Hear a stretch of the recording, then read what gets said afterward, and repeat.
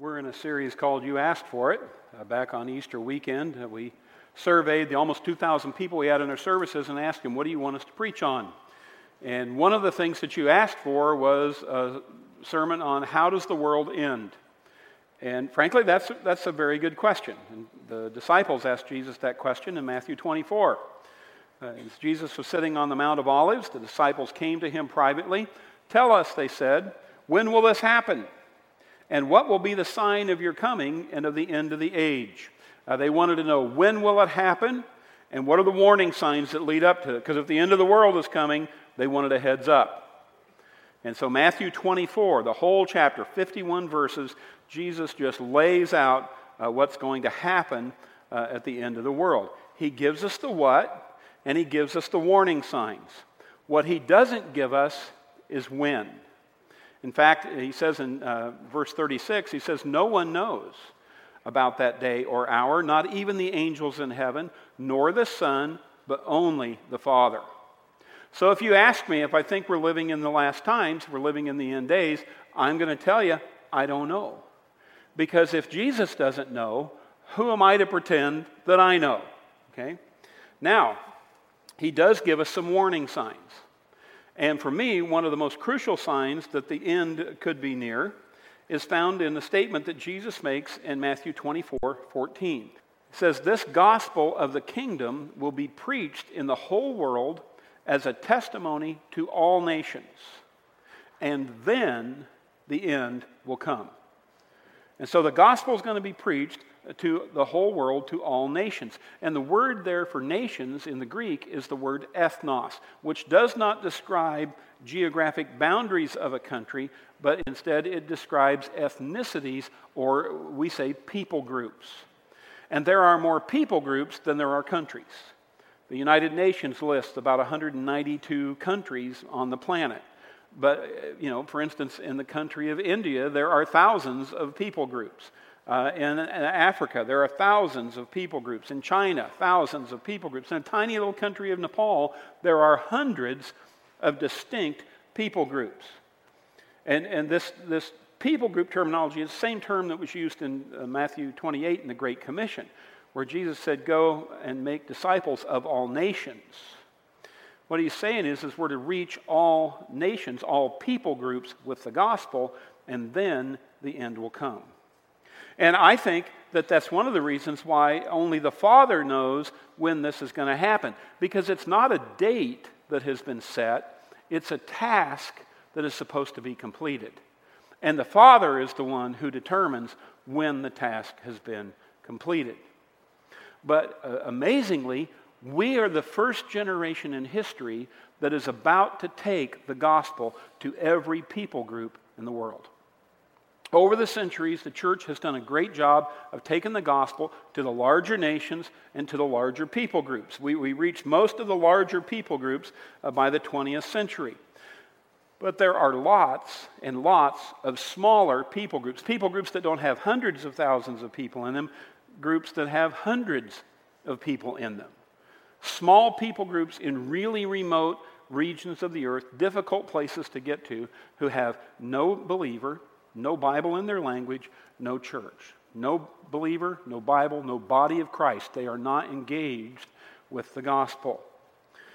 Now, since the year 2000, there has been a shift in mission efforts. There's been a concentrated effort on the part of the church to take the gospel to these unengaged people groups. And in the year 2000, we determined that there were 3,000 unengaged people groups. It's now down to 1,061. So our generation is within striking distance of taking the gospel to every one of those unengaged people groups. And look what Peter says about the end times. This is what he tells us about leading up to these events that are going to happen. In 2 Peter 3, he says, first of all, you must understand that in the last days scoffers will come, scoffing and following their own evil desires. Scoffers who say, I'm not going to let the Bible tell me how to live. I'm going to follow what I want to do. I'm going to fulfill my desires. They will say, where is this coming he promised? You Christians, you've been talking about the second coming of Jesus Christ for 2,000 years. It hasn't happened yet. It ain't going to happen. Get over it. Give it up. That's what the scoffers say. Ever since our fathers died, everything goes on as it has since the beginning of creation. You don't know what you're talking about. And we hear that today. And what's ironic about it is that's a sign that the end times are coming. Okay? Peter goes on. But they deliberately forget that long ago, by God's word, the heavens existed and the earth was formed out of water and by water. And that's referring to the creation account in Genesis 1 and 2, where there came a day when God said, "Let there be." And God put into place the creation process, and he created the universe, the heavens, the earth, and everything that's on it. By these waters, also, the world of that time was deluged and destroyed. And that refers to Noah and the ark and the flood. You know, God picked another day where he looked down at mankind, and the Bible says that the thoughts and intents of their heart were only evil all the time. And God looked down and realized, these people have gotten so out of control, I gotta wipe them off the face of the earth. And God sent a flood that wiped off everybody and everything except for Noah and his family and the animals that were in the ark. Peter says, by the same word, again, God's going to pick a day that only he knows. The present heavens and earth are reserved for fire, being kept for the day of judgment and destruction of ungodly men. And so God, after the flood, God said he would never destroy the earth with water again. That's what the whole rainbow thing is about. So this destruction is going to come by fire. Peter says, do not forget this one thing, dear friends. With the Lord, a day is like 1,000 years, and 1,000 years are like a day. Now, Peter could be making the point that God is eternal. God doesn't measure time like we do. That's one interpretation of that verse. But Jewish scholars look at this New Testament verse, and they don't see it that way. They believe this verse is referring to what they call a 7-day earth. If a day equals 1,000 years, there were 7 days in creation. That means the earth is going to last for 7,000 years. And they count 4,000 years from Adam to Christ, 2,000 years from Christ to the present. That would mean we've got another 1,000 years to go before the end of the world. Well, that 1,000 years corresponds to the millennium, 1,000 years that appears in the book of Revelation after the return of Jesus Christ. So if that 1,000 years appears after, then we're at the 6,000-year mark, and frankly, we're at the doorstep of Christ's return. Now, is that interpretation true? I don't know, but I hope so, okay? Because I'm anxiously looking for the return of Jesus Christ. Now, here's what I do know. The Lord is not slow in keeping his promise, as some understand slowness. These scoffers that say, it's taken too long, it's not going to happen. Peter says, no, he's not slow. He's patient with you, not wanting anyone to perish, but everyone to come to repentance. And here's how I picture this verse in my mind. I see God the Father sitting on his throne in heaven, Jesus Christ sitting on his throne at the right hand of the Father. And God looks down on earth and he sees all these evil, wicked things that are going on, and he turns to his son and he says, go get the church and get them out of there, because it's time. And Jesus is ready, because he's the bridegroom and the church is his bride, and this is his wedding day. And so he's ready. So he gets up, he's about ready to get on his white horse to come get us, and God goes, hey, son, wait. I see some more people that I think we can reach. So let's just wait. And Jesus comes over and sits down. But God is not eager. He's not in a hurry to judge the earth. He's not in a hurry to judge people. God is patient, longing for everyone to come to repentance and come to faith in Christ. Then Peter, remembering that Jesus told him, we don't know when this is going to happen. He says, but the day of the Lord will come like a thief. In other words, you don't know when a thief is coming. The thief just shows up and you didn't know he was there.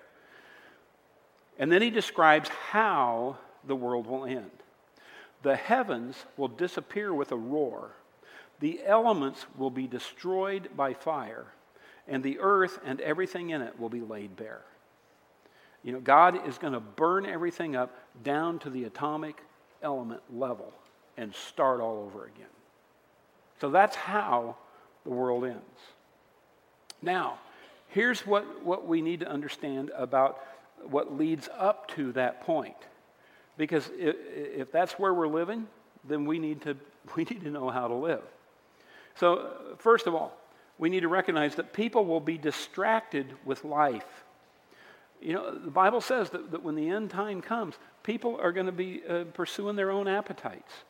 They're going to be chasing their desires, their dreams, their plans. They're ignoring what God said to do. They're going to be doing their own thing. And I think in light of that, we need to ask ourselves, how much of this world, how much of myself am I focused on versus how much of heaven and eternity am I focused on? Don't get distracted with the things of this world to the point that you aren't ready for what is surely going to happen. I mean, the end of the world is the most certain thing in the history of the universe because God has said over and over, this is going to happen at some point. Jesus said it this way in Matthew 24. He says, as it was in the days of Noah, so it will be at the coming of the Son of Man. For in the days before the flood, people were eating and drinking, marrying and giving in marriage, up to the day Noah entered the ark. And they knew nothing about what would happen until the flood came and took them all away. Now, Noah was building this ark for decades.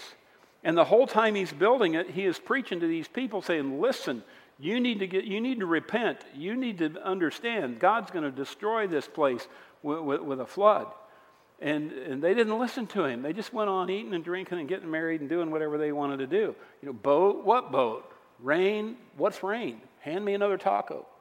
I mean, they didn't, they're distracted and weren't paying attention to what was happening around them.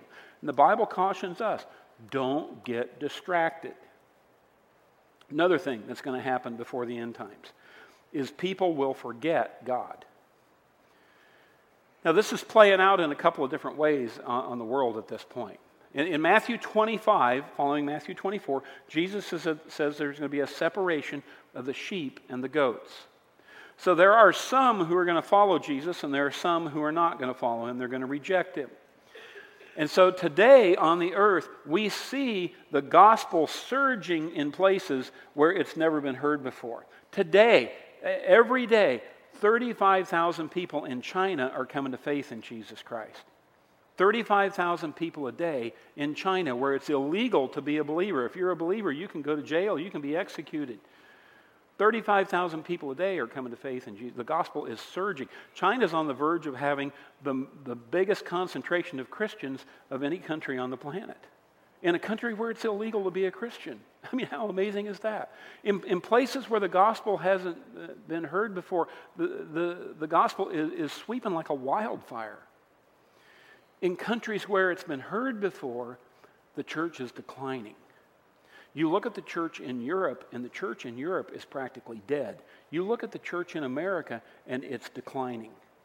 So we've got two different things going on here. We've got people who've never heard of the gospel before who are responding, and in cultures where they've heard it, it's growing cold. America is more polarized now than it ever has been. We used to be accepting, tolerating, and agreement with one another at this stuff. Now we're at polar opposites. And we just see in our country there is an antagonism that is increasing and building toward things of Christ and toward Christians in the church. Just this week, Gentleman's Quarterly magazine published an article, 21 books you shouldn't waste your time reading. Guess what one of the books was? It was the Bible. They said it's inane, it's archaic, it's boring, it's repetitive, don't waste your time reading it. Why are people becoming more and more, not just ambivalent, but antagonistic toward the things of Christ? Jesus said, because of the increase of wickedness, the love of most will grow cold. And our culture is becoming more and more wicked. You take the standard of God's word and hold it up to the standard of our culture, and it is amazing how far and how fast we have fallen. That's why you have got to guard your heart. You have got to guard your marriage. You have got to guard your kids. You have got to guard your faith, because the culture we live in is insidious and it is seeking to destroy you. And this is the day that you've got to make a choice. Am I going to pursue culture or am I going to pursue Christ? And you've got to take a stand. Do not be deceived about this. Because the next thing you need to know is that when the end times happen, people will not be ready. There'll be people won't be ready, just like in the days of Noah. They've been forewarned, but they weren't ready.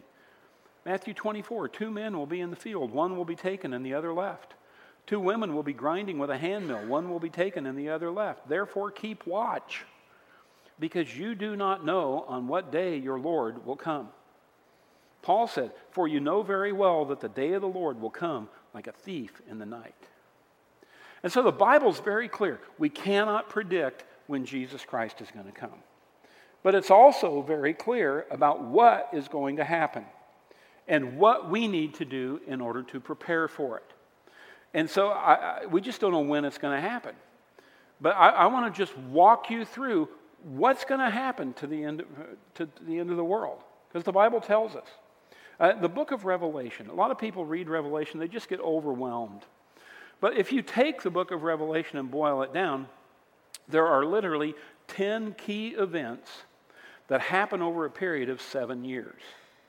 And so let's just look at these 10 key events and see what they are. So first is the church age. And that's in Revelation 2 and 3. And the church age started with the birth of the church in Acts chapter 2, and it's continued up to our day, and it'll continue into the end times. But Revelation 2 and 3, it's all about the church. And then in Revelation 4:1, we have what is called the rapture of the church. And rapture is the term that's used for when God decides to snatch the Christians that are on the earth off the earth. He gets us out of here and takes us to be with Christ so that he can judge the people that are left on the earth. And so the rapture is when believers get pulled out of here and taken to be with Christ. Now, Revelation 4, this verse is the last place where the word church is used in Revelation. Last time the church is mentioned. Up to this point, it's been church, church, church, church, church, church, church. And then from this point on, word church is never used. Not church isn't mentioned. Why? Could it be because the church isn't here? Church isn't here during the tribulation and what's happening in Revelation. Church is with Christ in heaven. And many believe that the judgment seat of Christ will happen right after the rapture. The judgment seat of Christ, that's the reward ceremony for believers. The Bible says that Jesus will take each believer, he will examine their life. The bad things that you have done will be consumed. They'll get burnt up. And what the good things that you have done since you've believed in Christ will turn into gold, silver, and precious stones. Those are the valuable things that you will take with you into eternity in the new heaven and the new earth. And so while God is judging the world and unbelievers on earth, Jesus is judging the believers up in heaven. The next thing we happen is the rise of the Antichrist, and that's in Revelation chapter 6. And the Antichrist is a leader who comes to be the dictator over the whole world. And at first he seems to be a great guy because he brings peace to the whole world. But then he tells everybody, listen, you have to worship me like I'm a god. And in fact, not only do you have to worship me, but you got to receive my mark. You have to have an identifying mark on either your hand or on your forehead. And if you don't do that, if you don't swear allegiance to me, then you can't buy, you can't sell anything, you can't eat, you're out. But the really big deal with the Antichrist is going to be that he signs a treaty with Israel that allows them to rebuild their temple on the Temple Mount. Now that's a big deal because on that Temple Mount is the Dome of the Rock, one of the most holy places for the Muslim religion. So somebody with a lot of clout has got to negotiate the deal that's going to have them tear down their holy site and let the Jews build their holy site. It's going to take a one-world dictator to do that. But the Jews are chomping at the bit for that to happen. They long to rebuild their temple. And so they're all ready. The stones for that temple have already been cut. The implements to be used in that have already been made. The furniture for that temple is already made. The priests have already been trained. They got all this stuff sitting in a warehouse in Israel. I mean, you can't build a structure like that if you don't have a head start on it. So if you're going to build it in the tribulation time, in order for it to be there and function, you got to have all this stuff planned ahead of time, and it's planned. They're ready. All they're waiting for is the treaty that says, yeah, you can build your temple. Bang, they're ready. They're good to go. And it's the signing of that treaty that actually starts the clock on the 7-year tribulation period. And that's what we see in Revelation chapter 6 through chapter 19. It's the bulk of the book of Revelation is about this 7-year tribulation. And this is where people get bogged down. Because you start reading through there, and there's just all these details. There's 7 bowls, 7 trumpets, 7 seals, there's plagues, there's earthquakes, there's wars, there's hailstones the size of buses that fall out of the sky. A third of the population dies, the oceans and water turn to blood. It's just horrible, horrible stuff that happens. And all hell breaks loose on earth because God's bringing his judgment on the earth at that point. Now, there are people who will come to faith in Jesus Christ during that time. Even though the church and everybody is in heaven, there'll be people who will trust in Jesus. And for them, it's going to be very, very hard. There's lots of persecution. There's lots of martyrdom. In fact, it gets so horrible for the believers and for the Jewish people that if Jesus Christ doesn't come back and put an end to it, it would just destroy everybody. And so we have the second coming of Jesus Christ, and that's in Revelation 19. And that's the battle of Armageddon. You always hear about Armageddon, the last battle that's fought. Well, that's when Jesus Christ comes back and he defeats his enemies, and he wins the battle, and he establishes himself as the king. And then we have the marriage supper of the Lamb. That's where Jesus takes the devil, the Antichrist, all their cronies, and throws them into a bottomless pit. And they're imprisoned. And along with them, he throws depression and anxiety and deceit and sin and fear and grief and pornography and confusion and greed and destruction and all of that stuff is thrown into the pit with him. And then Jesus throws a party. There's a myth in our day that hell is where the party is, okay? Hell's not where the party is. Hell is where the punishment is. Jesus is where the party is. So Jesus throws the marriage supper. It's his wedding. He's the bridegroom, we're the bride, and we're finally together. And so it's the wedding, it's the wedding feast, it's hey Macarena. It's here we go, okay? Then we move into the millennium. And this is in Revelation 20, verse 6. And this is the 1,000-year reign of Jesus Christ on earth. Christ sets himself up as king. He rules with a rod of iron. Everybody does what they're supposed to do. And there is peace, and it's pleasant, and it's productive, and it's prosperous, and everybody's healed, and it's just a great time. And because Jesus is making things the way they ought to be. And, this is joy to the world. Joy to the world is not a Christmas song. Joy to the world, let earth receive her king. When Jesus came the first time, we didn't receive him as king. We killed him by nailing him to a cross. But this time when he comes, the earth's going to receive her king. And Jesus is going to rule and reign for 1,000 years.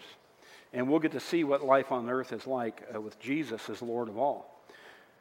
And there'll be lots of people that will be born. People will live for a long period of time. Lots of people will be born during that time. And then at the end of the 1,000 years, because all these people have been born during that time, God is going to let Satan out of the bottomless pit in order to test and tempt the world again. This is so the people who are born during the millennium, they're going to have their chance to either choose or reject Jesus. Because during the millennium, they haven't had a choice because he's been ruling with a rod of iron. But now, remarkably, even though they've seen Jesus ruling for 1,000 years, lots of people are going to choose to reject him. That's just how lost we are. And then we come to the great white throne judgment. And this is the final judgment. And if you're a Christian, you won't be part of this because your judgment happened at the judgment seat of Christ. And so this is where everyone who's rejected Jesus will have their day in court. they'll be judged according to their works. They'll be found wanting because they haven't trusted in Jesus Christ, and they're going to be thrown into the lake of fire. And I was thinking about this week. It's kind of fascinating to me that for the believer at the judgment seat of Christ, all the bad things that I've ever done, they get burnt up and consumed. And the good things that I've done through Christ and as a believer of Christ, those good things come out as gold, silver, and precious stones. And those are rewards that I get to take into the new heaven. So my bad stuff is burnt up, and the good stuff remains, and I get to go into heaven. For unbelievers, that's not what happens. They don't have any good stuff because they haven't trusted in Jesus Christ. They don't have the ability to do it. Our righteousness is like filthy rags. We don't have the ability to do any good thing apart from Jesus Christ. So they want to be judged according to their works. Unbelievers always say, yeah, judge me, well, maybe the good will outweigh the bad. No. And in fact, it's not their works that gets burnt up. It's them. It's them that gets burnt for eternity in a lake of fire. That wasn't even designed for them. It was designed for the devil and his demons. But they chose to go there because they rejected Jesus Christ. Which situation do you want to find yourself in? Do you want your bad stuff to be burned up and gone and no longer present in your life? Do you want the good stuff to come out as gold, silver, and precious stones and enter into a new heaven with Jesus Christ and be able to live in righteousness forever? Or do you want to reject Jesus Christ and be consumed by your own sin? You get to decide. You get to choose. If you receive Jesus Christ, you get one result. If you choose yourself and reject Jesus Christ, you get the other result. But that's what happens at the great white throne judgment. And then Revelation says, in Revelation 21 and 22, we move into the new heaven and the new earth. And I want you to notice it's a new heaven and a new earth. We got this myth about heaven, that it's just kind of some ethereal place, and we all look like fat babies with wings, and we sit on clouds and play harps all day. A lot of us look like fat babies, but, that's not what it's going to be like. It's a new heaven and a new earth. And that new earth is going to be much like the Garden of Eden. Read the last 2 chapters of Revelation and read the first 3 chapters of Genesis. And see the description of the Garden of Eden and see the description of the new earth, and you'll be amazed at how similar they are. Tree of life is there. The river of life is there. It's like God is saying, okay, children, let's do this over again, and this time we get it right. Okay? And so it's not just floating around in heaven forever. No, we get to work. We get to enjoy stuff. We get to enjoy nature. It's just amazing what's going to happen on the new. And the incredible things that you get to do there are determined by the things that you do here. And so the real issue with this prophecy stuff is not when's it going to happen or what's going to happen. The real issue with the prophecy stuff is how does it change my life? Because you can have the most accurate end-time chart, and if it doesn't affect your life, it's worthless. It's interesting. You read through Scripture. Whenever the disciples started asking Jesus about the end times, he would immediately change the subject and talk about how you need to live.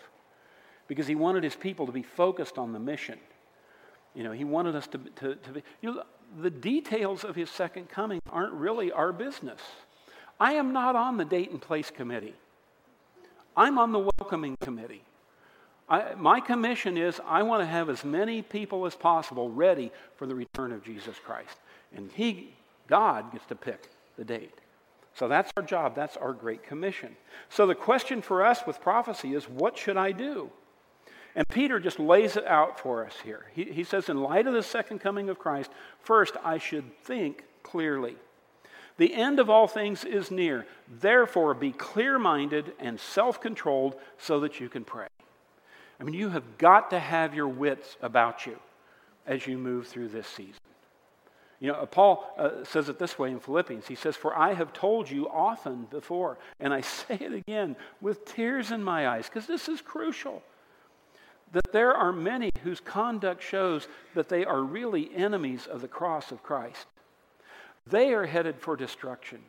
Their God is their appetite. They brag about shameful things, and they think only about this life here on earth. That is a description of unclear thinking. And it is a description of most of our culture. And Paul says, don't be like that. He says instead, We are citizens of heaven, where the Lord Jesus Christ lives, and we are eagerly waiting for him to return as our Savior. He will take our weak, mortal bodies and change them into glorious bodies like his own, using the same power with which he will bring everything under his control. Jesus will take our weak, mortal bodies. I'm in a season of my life where I wake up every morning and I wonder, what's not going to work today? Okay? Health and healing. It was one of the questions that you asked in our survey. In fact, Ryland is going to do a special service next week on health and healing because, it's something we struggle with. But thank God, when Jesus returns, he's going to change this miserable mess of a body into a glorious body like his own. And I need to remember that. I need to remember that I am not just a citizen of earth. I am a citizen of heaven. And I need to wear this physical attire loosely, and I need to grab on firmly to the eternal life that I have with Jesus Christ. And I need to think clearly. And I need to use self-control so that I can pray effectively in these last times. So do you. Next, I should focus on relationships. Peter says, above all, love each other deeply, because love covers over a multitude of sins. Offer hospitality to one another without grumbling. If I got people who have gotten under my skin, I need to get them out of my skin. I need to let the love of Christ allow me to love them and cover their multitude of sins. And I need to forgive them, and I need to be hospitable. Now, why the people focus? Because people are the only thing that's going to get out of here alive. People are the only thing that's going to go into heaven. Everything else is going to melt with a fervent heat down to its very elements. But people, believers in Jesus Christ, are the only thing that gets out of here and into heaven. And that's why we're a church of small groups. Because we value relationships and we value hospitality. As a pastor of 25 years, I've come to the conclusion that the best way I can prepare somebody for heaven is to get them into a small group. Because those are the relationships that you're going to have. Those are the relationships that you're going to have in heaven. And so it's all about the people. Next, Peter says I should make a difference. Each one should use whatever gift he has received to serve others. And you might say, well, I'm not gifted. Oh, yes, you are. The Bible clearly teaches that every believer in Jesus Christ, God gives them a spiritual gift. And it's a spiritual gift that you are to discover because you don't know you got it. It doesn't come from you. It's not a talent or ability that you have. It's something that God himself has given you. And so you got to discover it and you've got to develop it. Paul says, stir up the gift that's within you, and then you've got to deploy it to help build the church. Not to build up yourself, not to accomplish your agenda. You use it to help build up the church. Peter says that we are faithfully administering God's grace in its various forms. God has grace that he wants to pour into the life of people. And the delivery system that God has chosen for that grace is your spiritual gift. Your spiritual gift. And so if you don't discover and deploy your spiritual gift, we get cheated. We get cheated of the grace that God wants you to pour into our lives. Not only do we get cheated, you get cheated. God gets cheated. This is serious. God wants you to discover, develop, and deploy your spiritual gift. That's why we have 17 different dream teams that you can be a part of. And some of them happen on the weekend. You work one, you worship one. Some of them happen during the week. So you worship one, and then you work on something else during the week. But you need to be involved in at least one of these in order to discover your gift and use it. That's why God gave you the gift. And it's not something that comes out of yourself. You may not even know that you have the ability to do it. It's God-given. If anyone speaks, he should do it as one speaking the very words of God. If anyone serves, he should do it with the strength God provides. Why? So that in all things God may be praised through Jesus Christ. So you don't do this out of your own strength. You just discover your gift, you start using it. It's amazing how when you start using your spiritual gift, God shows up in incredible ways that you never would have known if you weren't serving. And God shows up as you lead that small group or as you teach those kids in Rockbrook for Kids. And it's not just you, it's a God thing that's going on. But your gift it's not to be used to benefit you. It's a gift that's used so that everybody praises God through Jesus Christ. And so our desire as a church is that every one of you gets plugged into a relationship with Jesus Christ, and you get plugged into a relationship with the body of Christ, and you get plugged into a dream team so you can use your gift, so that you can manifest God's grace to other people. And you can rack up those rewards, baby, for when you go to that new heaven and new earth. You know, whenever Jesus or Peter or Paul talk about the last days, they always say, in light of those last days, you got to live in such a way that you make a difference. That's the real message of prophecy. Because this life's coming to a close. And you're going to be judged. And you're going to be rewarded.